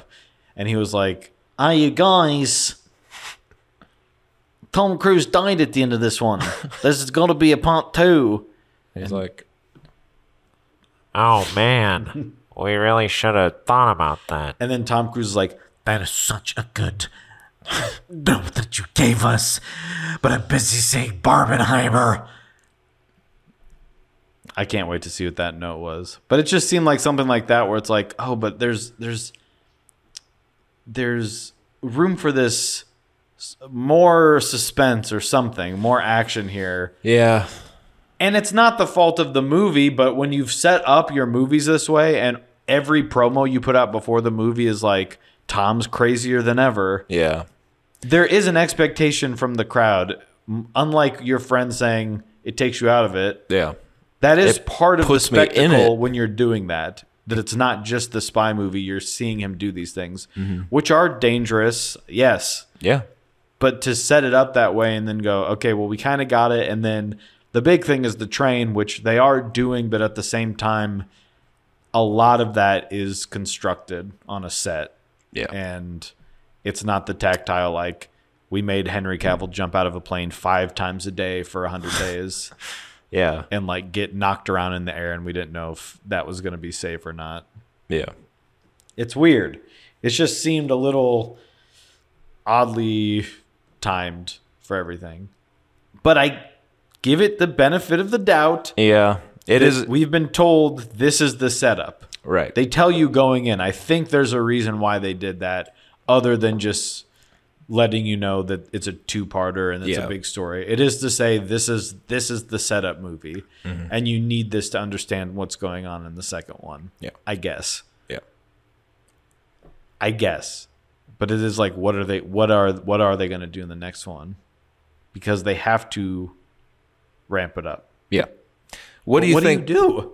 Well, we know they're going to be in the Arctic. So I've seen the Arctic. I've seen South Africa. I don't know what either of those mean. they're going to have to do some underwater diving thing. Yeah.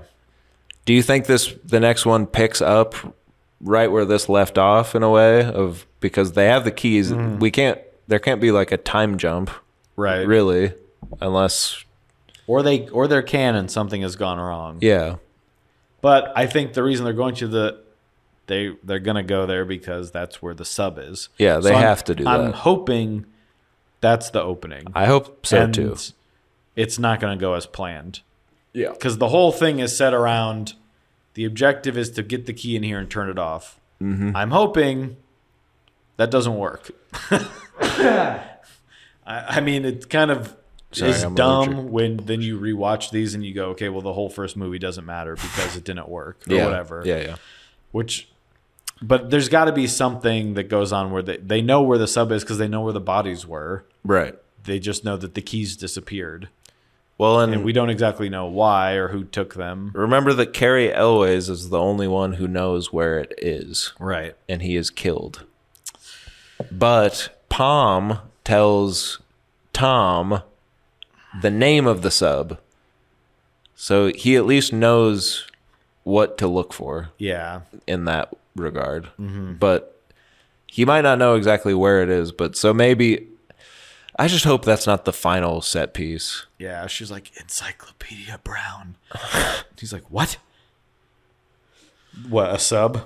Yeah, I hope that we start there rather than the movie is trying to figure out where it is, and there's fun and games throughout that, and then we, the government and Gabriel and the IMF crew all meet underwater, as that's just would not be good to me. I hope it opens with that, but maybe the key works, but it leads them to something else. Yeah.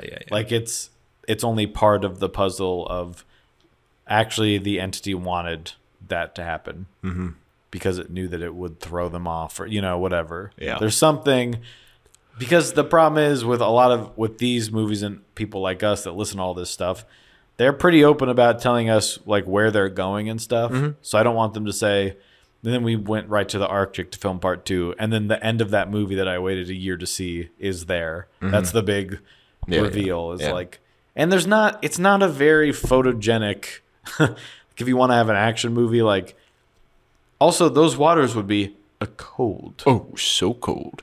Well, that's what I mean. Underwater stuff is nothing to look at. That was the problem with Indiana Jones right. with the underwater scene where it's like, Yeah. okay. Yeah, that's any underwater scene I've ever seen in a movie, except Rogue Nation is it Rogue Nation where he was holding his breath? Like, that's tense, but it's still, like you said, well, I know it's not really real. It's not like he's in that. We know he's filming underwater, and Yeah. you're kind of watching it all as one apart, but it's like, well, he can also go up and get air. Well, and but with that one too, it plays to the strengths and weaknesses of being underwater, where he is moving slow, but the machine is moving fast, and he has to, like, he drops the little hard drive or whatever. Yeah, that's still tense. But then what can you do in this one? That's what I mean. It's not, oh, he has to hold his breath again. Right. I don't know. So hopefully, I'm sure, I trust that they've figured out some really cool things to do.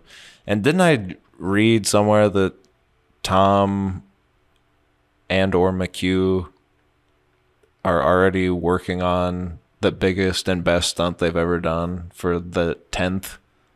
Because I thought this was, or the 9th. The 9th.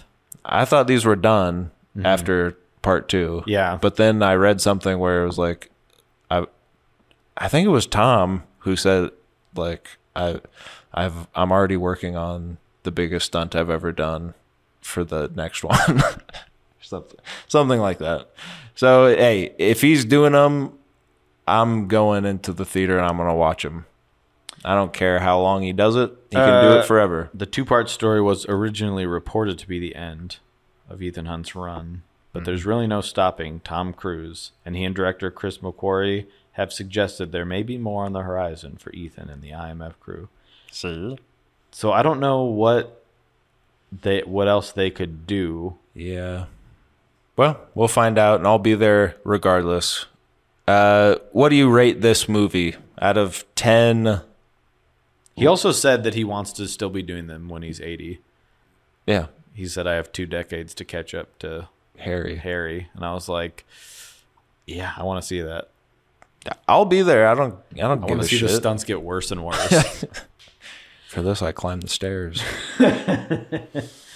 I give this one, man, I liked it. It's not my favorite. Yeah. I still think we both agree that Fallout is the best of these. It's the best action movie, probably. I give this one a 6 is too low. I give it a 7. A Yeah. tentative 7 when I see how it plays out in the second part. I'm excited to rewatch it. I think I'll probably appreciate it more on rewatch, because it is one of those where the anticipation is affecting you some way. And, you just can't. You're going in thinking Fallout. Expectations are high. Yeah. And I hear a lot of this is the best one yet. And then as we're about 30 minutes in and it's just close-ups of people talking about AI, you're just like, uh-oh. Yeah. I think we could have shaved off 20 minutes at least, probably, and been the better for it. Why do you think that is, that they feel like it needs to be 3 hours? I mean, I know that there's enough going on that it warrants a 2-parter. Yeah. But why not say it's a 2-parter? This one's 2 hours. 2 hours, 2:15. Yeah. 2.5. I don't know.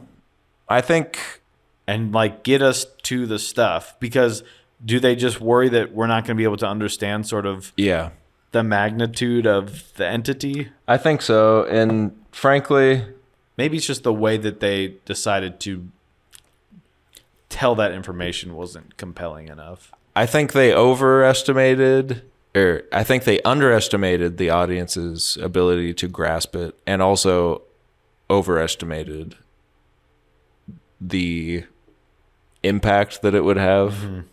It's like, you can tell me 1,000,000 times how important it is. I don't care.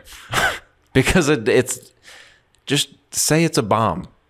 That makes more, that's something we know. That a nuclear warhead, I can understand. That's what I'm saying, is if they distilled all that information to, like, I guess the idea is that it could change truth, but like it doesn't, but it's like, but what does that mean? Yeah. Like, tell me what that means to you. Right. Me? Yes. No, but it's like, why? That's what I'm hoping the next one kind of illustrates that aspect. So we see almost we see the effects of it while they're trying to figure out where it is. Like maybe that's the first 15 minutes or so of like news stories that don't make sense, or like people starting to get restless, rioting and stuff like that. Like just show the impact of what this means for the I wish they Earth. would have done that for part 1. Well, yeah, I know. Where we're seeing that now, and it's like, because they're saying this is happening, but and it's like they held off most of Gabriel's relationship. Like there's so much, it seems like, that they left for part 2 to reveal, where it didn't give us much of anything to really contend with. So for that, I give it a 7. Oh, and how do you feel about Gabriel as a character? I don't care. Okay. Why? That's kind of how I feel, which is weird, right? Because, like, even with the last guy, Little Squeaky, he's a cool villain. He's cool because And I like when he's driving the car in Fallout. Let's talk about Fallout. And he's driving all around with the guy in the straitjacket, and he's just like... Yeah, he's unnerving. This guy is, like, too handsome. Yeah. You're like, you could be an IMF agent. And I was just so And confused. he probably is. I just thought he was in another movie, and I forgot. The way they set it up is too weird. Yeah. So we give it a 7. And until next June, Well, keep your eyes on the keys. I wanted to do a ranking of the movies first. What do you rank them? Fallout. Rogue. Fallout. Ghost Protocol. Rogue Nation. Oh, interesting. Wait, I forgot about this one. I don't know where I put this one. For me, it's Fallout, Ghost Protocol, Rogue Nation, 3, 1, 2. Where's this? I don't know. I think it falls below Ghost Protocol for me. Actually, it might fall under 3 is cool. I love 3. It might be under 3. It might be 3. It might be this one and then 1, 2. but one's Feels good too. Feels too low, doesn't it? But Yeah. also it feels too high. But doesn't they're it? all. That's the problem. They're all good. They're all good. To me, 6, 4, Yeah. 3 and 5 are kind of tied for me because I do Okay. love 3. Yeah. But I go. They're just different. They're different. Yeah. They're different movies now. Yeah, that's the thing. But 3 really is just a great action movie. And you want to talk about stakes? Mm-hmm. Like, That scene, the where scene- he's tied up. Yeah, and he's crying. Don't. I watched Don't. a video about it was a guy that used to work for a organization in the CAA like this, and he was reviewing scenes from the movies and saying, this is what we wouldn't do. He's like, our masks don't look like that. I'm like, you have masks? And he's just like, Was this Sacha Baron Cohen? his head's 8 times the size of a real Our human. heads do not look like that. Our mask do not look like that. Our nose is huge. That's when my eyes go in the mask. It's a Anyway, crazy go mask. on. There were some other things he's talking about where he's like, yeah, that's how we would do that. And I'm just like, it was just like stuff that I thought was made up. And he goes, yeah, that's how we do that. But they're talking about that scene from 3 where he's threatening, to shoot her, and he's like pleading, please don't do this. He's like, we would never do that. He's like, he's not in control of the situation now, and you need to be in control. He's like, what we've been told to do is keep saying information about ourselves, like saying our social security number and our name and our birthday, like to throw them off. But I was like, and so he's like, so this scene's not very realistic. I'm like, the guy's pleading. Well, Like, please don't do this. It was just funny that I think that's the point, though. He loses his training. I was just like, I don't care how realistic it is. Well- That's what I mean. Like, I would say that's the point. that's what I mean is like, He thinks the person he loves more than anything is about to the die. point of the scene is showing that he is completely helpless, Yeah. and he thinks he's lost all hope. Right. It's to open the movie with that, and then you meet back up with it. And that's a scene where you're like, tell me this guy's not a great actor. Just actor. Don't. You're like, God, don't, please. Look at him. So 3 is great. Then this one, then 1, 2. Do you like this one more than 1? I haven't think seen so. 1 for a while. Me neither, but I mean, 1 is great, but it's like you said, it's a different thing. This scratches more itches for me than just a strictly kind of spy craft, which I love. But and then 2, obviously, we can all joke about how like, well, the action scenes are cool. They are, but there is like 2 of them, and they're at the end of the movie, and the rest of the movie kind of sucks. It's sort of about how he's hot and how everyone's hot. Yeah. It was a weird time. It's like the horny time for movies. But it's still cool. He's rock climbing. I remember this one from when I was younger a lot. Yeah, the rock climbing is insane. I remember that. I remember the look of it. Everything's like red. Yeah. It's cool. Don't get me wrong. I like it too. But I think there has been a sort of overcorrection of like how good it is. Yeah, it's certainly, when I went back and rewatched them for one of the previous ones, it's certainly one that if you weren't like, oh, there's better things on the horizon, I don't know if I'd be watching them. Yeah. Well, that's what another person I talked to recently was like, I saw the first 2 and I just stopped. And I was like, pick it back up. I promise. If you like action and comedy and just fun. To stop right before that, Mission Impossible 3 is J.J. Abrams' best movie. Yeah, absolutely. Well, what I told everyone who was on this Hear ye. on this call, yes, I hijacked a work call to just talk about Mission Impossible. But I said, just start with Ghost Protocol. Because a lot of people were like, I haven't seen any of them. I said, just do Ghost Protocol. I think that's actually when we were getting ready for this one, me and the woman with whom I live, who didn't go see the new one, she's like, I do need to see it, but it was boys' night. Yeah. When she's like, well, we need to watch the other ones first, and I said, I'm okay. Unlike Indiana Jones, where it was sort of like from the top. There's a lot of Mission Impossibles, and I said, let's start at 4 because that's when they become what they are now. Yeah. And I think in a lot of ways, like Fallout is a perfect movie. So is Ghost Protocol. And I think there's just something for everyone in Ghost Protocol in a way that like Fallout does feel more of like action forward, where Ghost Protocol, the fun of it, like this scene where they're sneaking down the hallway and the camera with the camera gag and like it creates the screen. Yeah. And when Jeremy Renner is like in the little thing and he's floating on the fan and whatever. There's just so many fun things. It's like a dream spy movie. Yeah. It's got something for everyone. I love it. Yeah. And he's got a shiny suit.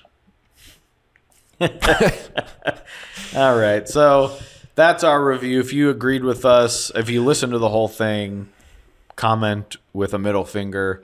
And if you agree with our rating, comment with a middle finger. And if you don't agree with our rating, comment with a middle finger. Bye.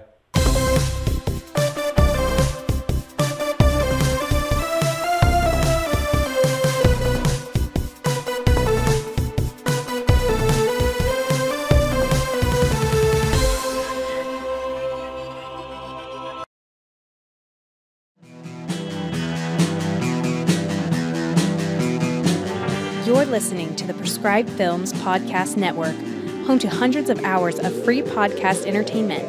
The shows on this network all have a common goal, providing you with the best discussions about movies and other forms of entertainment media. The PFPN hopes to fill your earholes with audio joy. Visit our website with links to all the other amazing shows at www.thepfpn.com. Thanks for listening.